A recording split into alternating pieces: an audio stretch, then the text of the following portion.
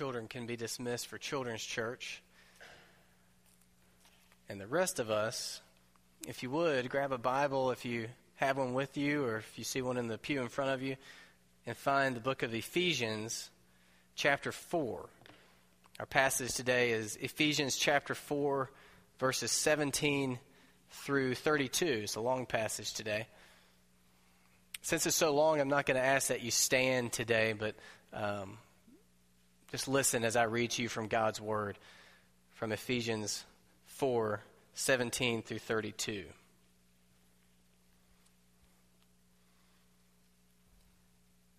Paul writes, "Now this I say and testify in the Lord, that you must no longer walk as the Gentiles do, in the futility of their minds.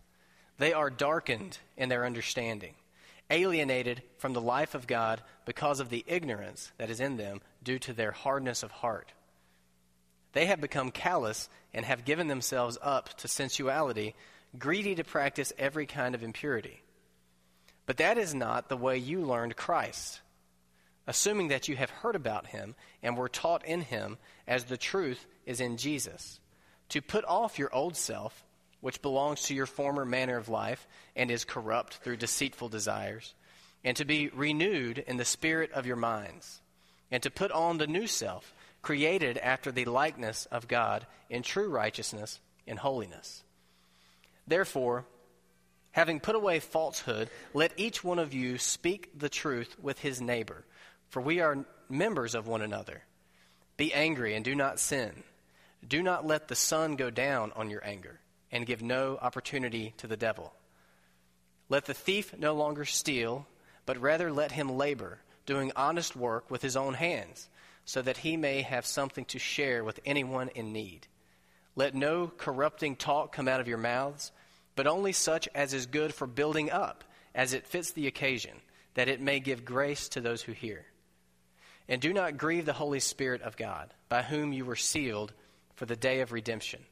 Let all bitterness and wrath and anger and clamor and slander be put away from you, along with malice. Be kind to one another, tender-hearted, forgiving one another, as God in Christ forgave you." Now, I'd like for you to pray with me that God would illuminate this text to us this morning. Would you bow with me?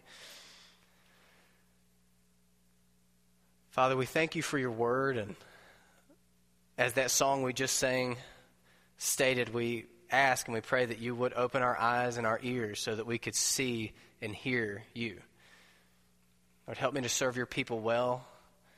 May we all walk away from this morning with clear instruction and understanding of what you have said to us in your word. May we be transformed. And as we approach this new year, may we actually really change in real, practical, and deep heart ways. And that's my prayer. In Jesus' name, amen. So, I chose this passage because this is the last Sunday of 2012, and I know many of us will be making New Year's resolutions, or maybe have already made some New Year's resolutions, or maybe have already failed at our New Year's resolutions before 2013 has even gotten here. I like to share with you every year the top 10 resolutions for the new year. I always get these from this website, 43things.com. It's a website committed to people who are setting goals for themselves. So here's their top 10. See if any of these are on your list, if you've made any resolutions. Okay, I'll go backwards. So the number 10 resolution for 2013 is to read 50 books. It's very specific. Read 50 books. Read more. Number 9, quit smoking. Number 8, volunteer. Number 7, run a 5K. Number 6, this was on here last year, and I think it's a really funny one. Number 6, be happy. As if we could just, all right, I'll be happy now. Like it was something we could just turn a switch on. Number 5, travel. Number 4, fall in love. Number 3, get a job. Number 2, save money. And number 1, can you guess it? Lose weight. That's right. A lot of people splitting through their pants out there. Now, we enter into this every year and we make resolutions. It's a new year. It's a fresh start. We want to change and improve. But the statistics overwhelmingly are clear that we all almost always fail at our New Year's resolutions. Hardly anybody keeps them. I think the statistics say that the best usually can make it through February. And then we're back into our old ways and our own habits. So I wanted to bring you a passage today that's about change to help us think about change and personal improvement as Christians. So we're going to see in this passage three things about change. We're going to see that Christians do need change, that Christians can change, and that Christians must change. So this passage, written about real-life change, is written to real Christians who really needed to grow and to improve and to change in really practical ways. So I think this is going to be helpful to us. So this first idea, Christians need to change. Look back with me at verse 17. Paul writes, "Now this I say and testify in the Lord, that you must no longer walk as the Gentiles do." Now, the Gentiles, that's what they called everyone who was not Jewish. So historically, the Gentiles were all the people that were not God's people. The Gentiles were the ones who did not know God. They had no relationship with God. They were on their own. Okay, so Paul is writing to this group, and we know that they're Christians because the way he introduces his letter in the very first chapter, first verse, he says, to all the saints in Ephesus. So he's writing to a church of Christians, and he's saying, you guys are living like non-Christians. You're living like you don't even know God. You don't even know the Lord. You need to change. So the very first point is very simple. Christians are not perfect people. I don't know if that comes as a shock to any of you. It shouldn't, but I think it bears being reminded. Because you're here sitting in these pews, because you call yourself a Christian, even a member of Doolin's Grove, does not mean that you're presenting yourself as a perfect person. Christians are not perfect people. I've talked to many folks, even in this church, who have hesitated to be baptized because, yes, they wanted to follow Jesus and they wanted to trust Jesus, but they were afraid that they were going to be so imperfect after their baptism that they would ruin it. But Christianity is not about you being perfect.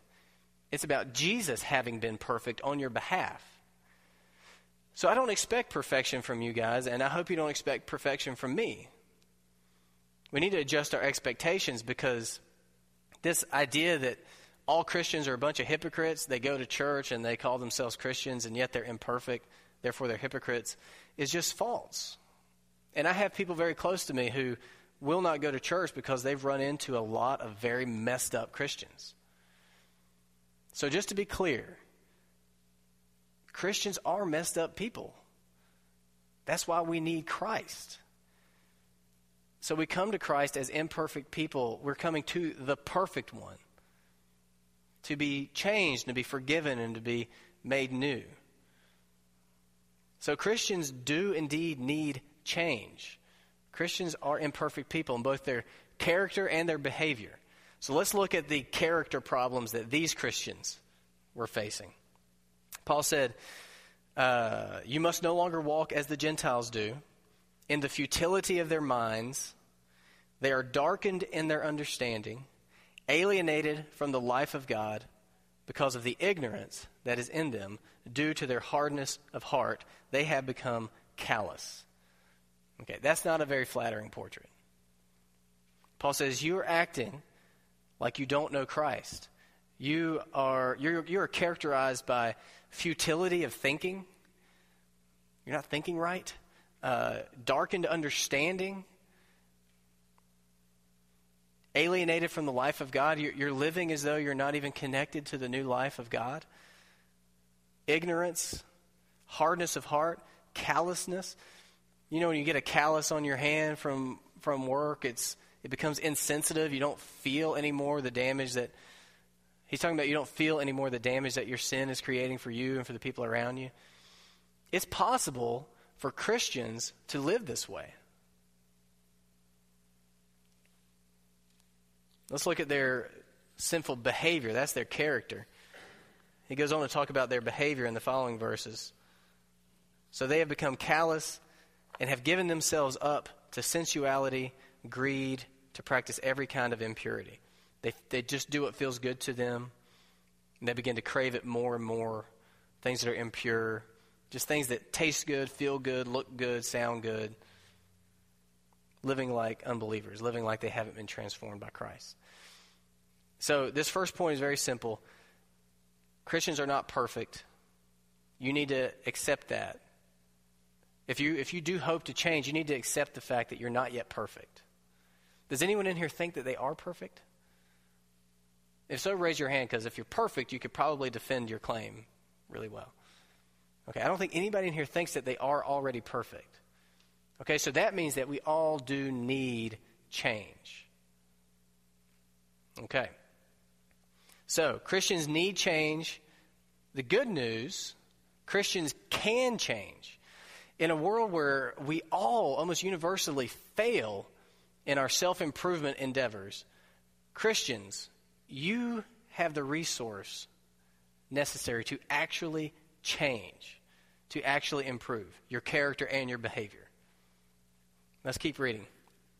So Paul outlines all these things that they're living in these bad ways, and then in verse 20 he says, "But that is not the way you learned Christ, assuming that you have heard about him and were taught in him, as the truth is in Jesus, to put off your old self, which belongs to your former manner of life and is corrupt through deceitful desires, and to be renewed in the spirit of your minds, and to put on the new self, created after the likeness of God, in true righteousness and holiness."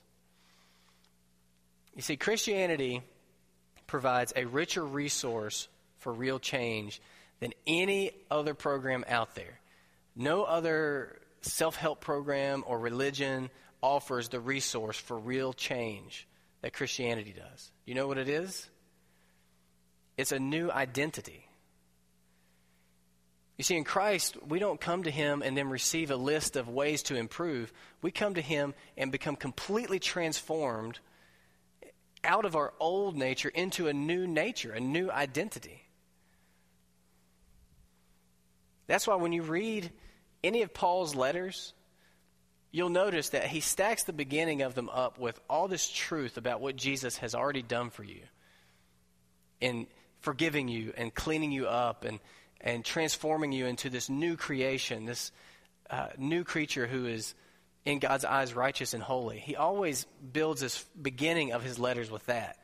And then he transitions into how to live accordingly. In Romans, it's in chapter 12. In Galatians, it's in chapter 5. Here in Ephesians, it's in chapter 4. When he turns from, this is already true of you in Christ. You've been made new. Now live according to that new nature. In Philippians, it's in chapter 2. Colossians, it's very clear in chapter 3. Go look at it sometime and you'll see it. So Paul began Ephesians by outlining all these things that are already true about you in your new identity in Christ. Now, I just want to walk you through these things that are true about you. Now, I know it's dangerous anytime I do this if there's a long list of things, because it might bore you and you might phase out. Don't phase out. Hear this list of things. If you are a Christian, don't just hear this as a list that some guy's reading. Hear this as things that are absolutely true about you. You personally, these things are absolutely true about you. In Christ, God has already given you every spiritual blessing in the heavenly places, chosen you before the foundation of the world that you should be holy and blameless before him, predestined you for adoption as sons according to the purpose of his will, redeemed you through Jesus' blood, forgiven your trespasses according to the riches of his grace, revealed to you the mystery of his will according to his purpose, given you an inheritance sealed you by the Holy Spirit, brought you to life, seated you with Christ, lavished his mercy, love, and grace upon you, and promised to lavish it upon you even more in the future, brought you near by the blood of Christ, gave you bold and confident access to himself, and made you citizens of his kingdom. Done. Already done. You know, this whole idea of New Year's resolutions began way back. I did a little research. This isn't something I already knew. This idea of New Year's resolutions began like 4,000 years ago with the Babylonians. And for them, they weren't just resolutions. They were promises that they made to their gods in hope that their gods would then favor them in the upcoming year, give them a better harvest or whatever. That is the exact opposite of Christian resolve to change. See, Christians can change because God has already favored us. He's already done all of this. And now we have this new identity as citizens and sons and alive spiritually. It's already ours. 2 Corinthians 5:17 says it this way: "Therefore, if anyone is in Christ, he is a new creation. The old has passed away. Behold, the new has come." So, hang with me on this. It's another movie illustration. I can't help myself. Christians are sort of like Captain America. Did anybody see the new Captain America movie? Come on, somebody. Mike almost was raising his hand. Okay, it's fine. I got to get you guys a DVD player. Captain America, the story is this scrawny kid undergoes this military medical experiment by which he is transformed into this incredibly muscular soldier, this athletic, amazingly physically able soldier. Okay? So he enters this machine, a scrawny kid, and it does its thing, and he comes out, and he's like Matt Broadway looking. Now, when he steps out of the machine, he doesn't have to work out to become strong. He has received a new nature. He is already incredible.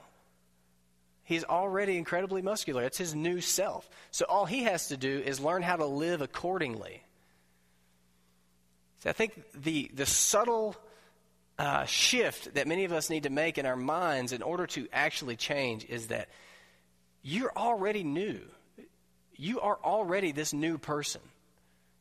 This Christ-like man or this Christ-like woman that you wish that you could become, in a very real sense, that's already you. Now just live in light of that fact. Just become who you already are.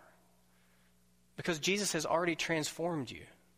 All that old stuff that you need to shed and leave back in 2012, it's already gone. It's already removed as far as the east is from the west. Forgiven. Cleansed. Now let's move forward into 2013 in light of that fact. This is what Paul meant in Romans 6, if any of you remember Romans 6. This passage in Romans 6 is very important to me. This was one of the first passages that I ever memorized. I'm not good with memory. I don't have a lot of scripture memorized, but this is one that I did commit to memory long ago when I was really struggling with sins and habits that I could not stop.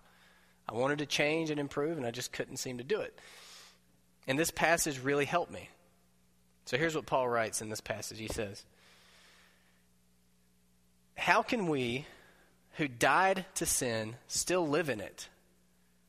Do you not know that all of us who have been baptized into Christ Jesus were baptized into his death? We were buried, therefore, by baptism into death, in order that, just as Christ was raised from the dead by the glory of the Father, we too might walk in newness of life. For if we have been united with him in a death like his, we shall certainly be united with him in a resurrection like his.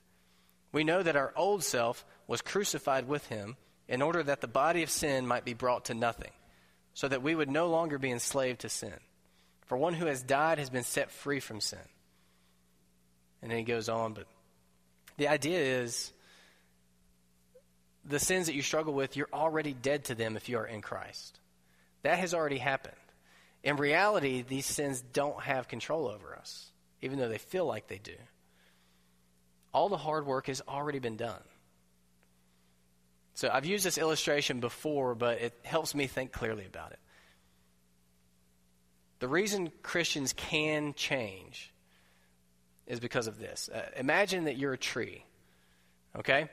You're a tree, and this parasitic vine has grown and completely covered you, and it's destroying you. It's choking the life out of you, okay? So this vine that has grown up over you is all of your sin, all the things that you can't stop, the things that are destroying your life and your relationships.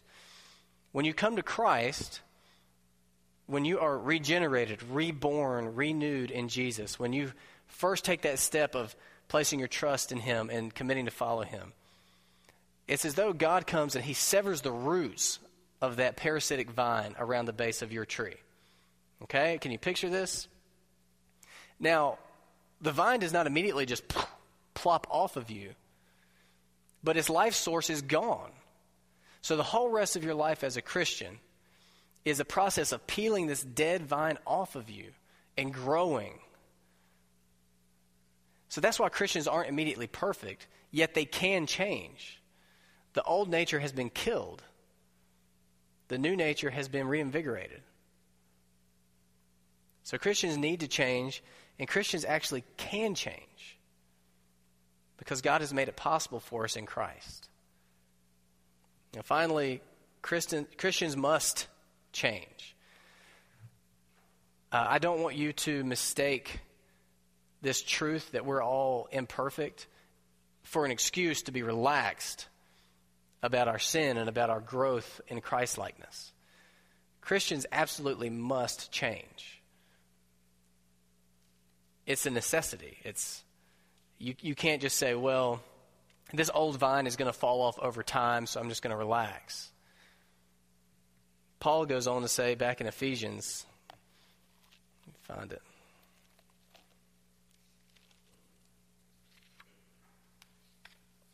After all this he said that is true about your old self and your new self and putting off the old and putting on the new, then he goes into this really practical list of things that need to change for these Christians.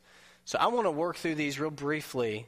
Maybe these will bring to your mind things that you really do need to change. Because I don't expect you to be perfect, but I do expect you to be progressing.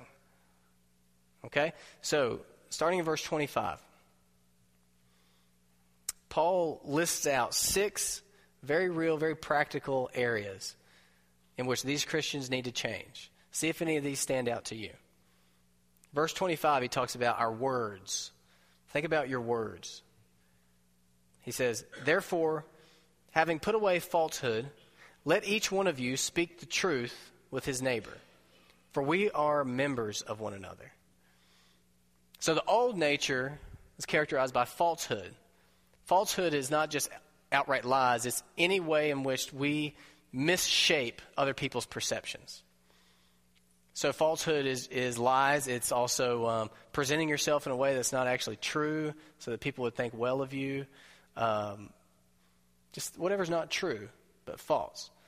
This old self needs to be put away, Christians, and you can put it away. And you can become a true person. Another one, anger, in verse 26. Be angry and do not sin. Do not let the sun go down on your anger, and give no opportunity to the devil. This wasn't on the top 10 list of resolutions, be angry. It's strange to see it here in the Bible as a command. Be angry and don't sin. And a lot of translators, maybe you have, I think the NIV does this, they try to soften it to where it says, more or less, if you get angry, don't do it sinfully. But that's just not the way the original language reads. It says, be angry and don't sin.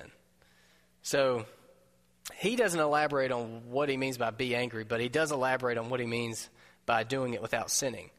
It means to be angry in a temporary way and in a careful way. It says, don't let the sun go down in your anger and give no opportunity to the devil. So maybe your problem that you need to leave behind in 2012 isn't your words, maybe it's your temper. And maybe it's your anger. Maybe it's in the form of bitterness. Christian, if this is the case for you, you need to change. You need to leave that behind. And you need to step into into your new nature. Another really practical one, work. In verse 28, he says, "Let the thief no longer steal, but rather let him labor, doing honest work with his own hands, so that he may have something to share with anyone in need." So maybe for you it's not your words or your temper, maybe it's your work ethic. Maybe the old you is characterized by laziness or taking rather than hard work and giving. The language here is strenuous, it's labor, it's work hard. If you're not exhausted afterwards, you're not laboring the way he's talking about. And do it with the goal of giving. This is the new you in Christ. Words, anger, work. He talks about words again. In verse 29, "Let no corrupting talk come out of your mouths, but only such as is good for building up as fits the occasion, that it may give grace to those who hear." And he talks about the Holy Spirit in verse 30. "Do not grieve the Holy Spirit of God, by whom you were sealed for the day of redemption." I think what that's talking about, the Holy Spirit convicts us of sin and prompts us. I think we grieve the Holy Spirit when we ignore the Holy Spirit. And then finally in verses 31 and 32, he just sort of throws it all in there. "Let all bitterness, wrath, anger, clamor, slander be put away from you, along with all malice." Leave all that behind. That's no longer you. Be kind to one another, tender-hearted, forgiving one another, as God in Christ forgave you. That's the new you. So I wanted to list those out just to get you thinking practically about ways that you personally need to change. Now, if you've been with us for a while, you should be clear on this, but I want to reiterate it. We do not change and strive to improve in order to please God and earn his acceptance. God is already pleased with us and has already accepted us in Christ Jesus. We change and strive to improve in reaction to what he's already done for us. So if you're a Christian, you're already secure, you're already forgiven. Now live accordingly. So we all do need to change. If we are in Christ, we can change. And we must change.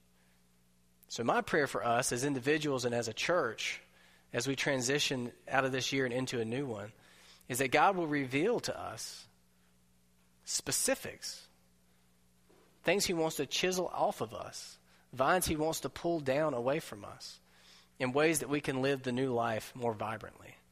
So I'd like to pray that for us now before we sing our closing song. Would you bow with me?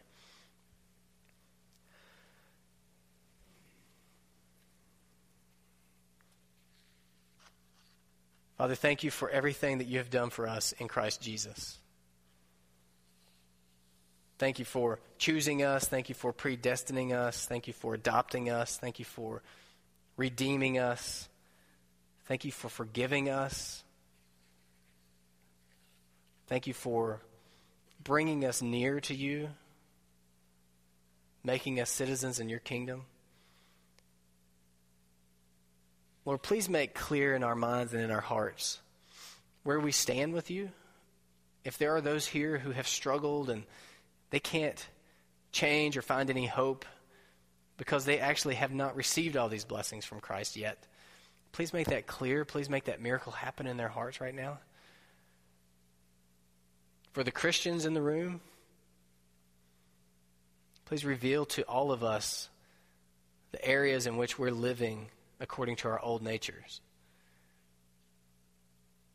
Please make concrete, crystal clear in our minds that that is not us anymore. Help us to see ourselves according to our new identity. Help us to really change and really grow so that this time next year we are not the same in our character and our behavior as we are right now, that we're better, we're more Christ-like. And Lord, finally, we ask all these things not for our glory or so that we would be built up, but for your glory.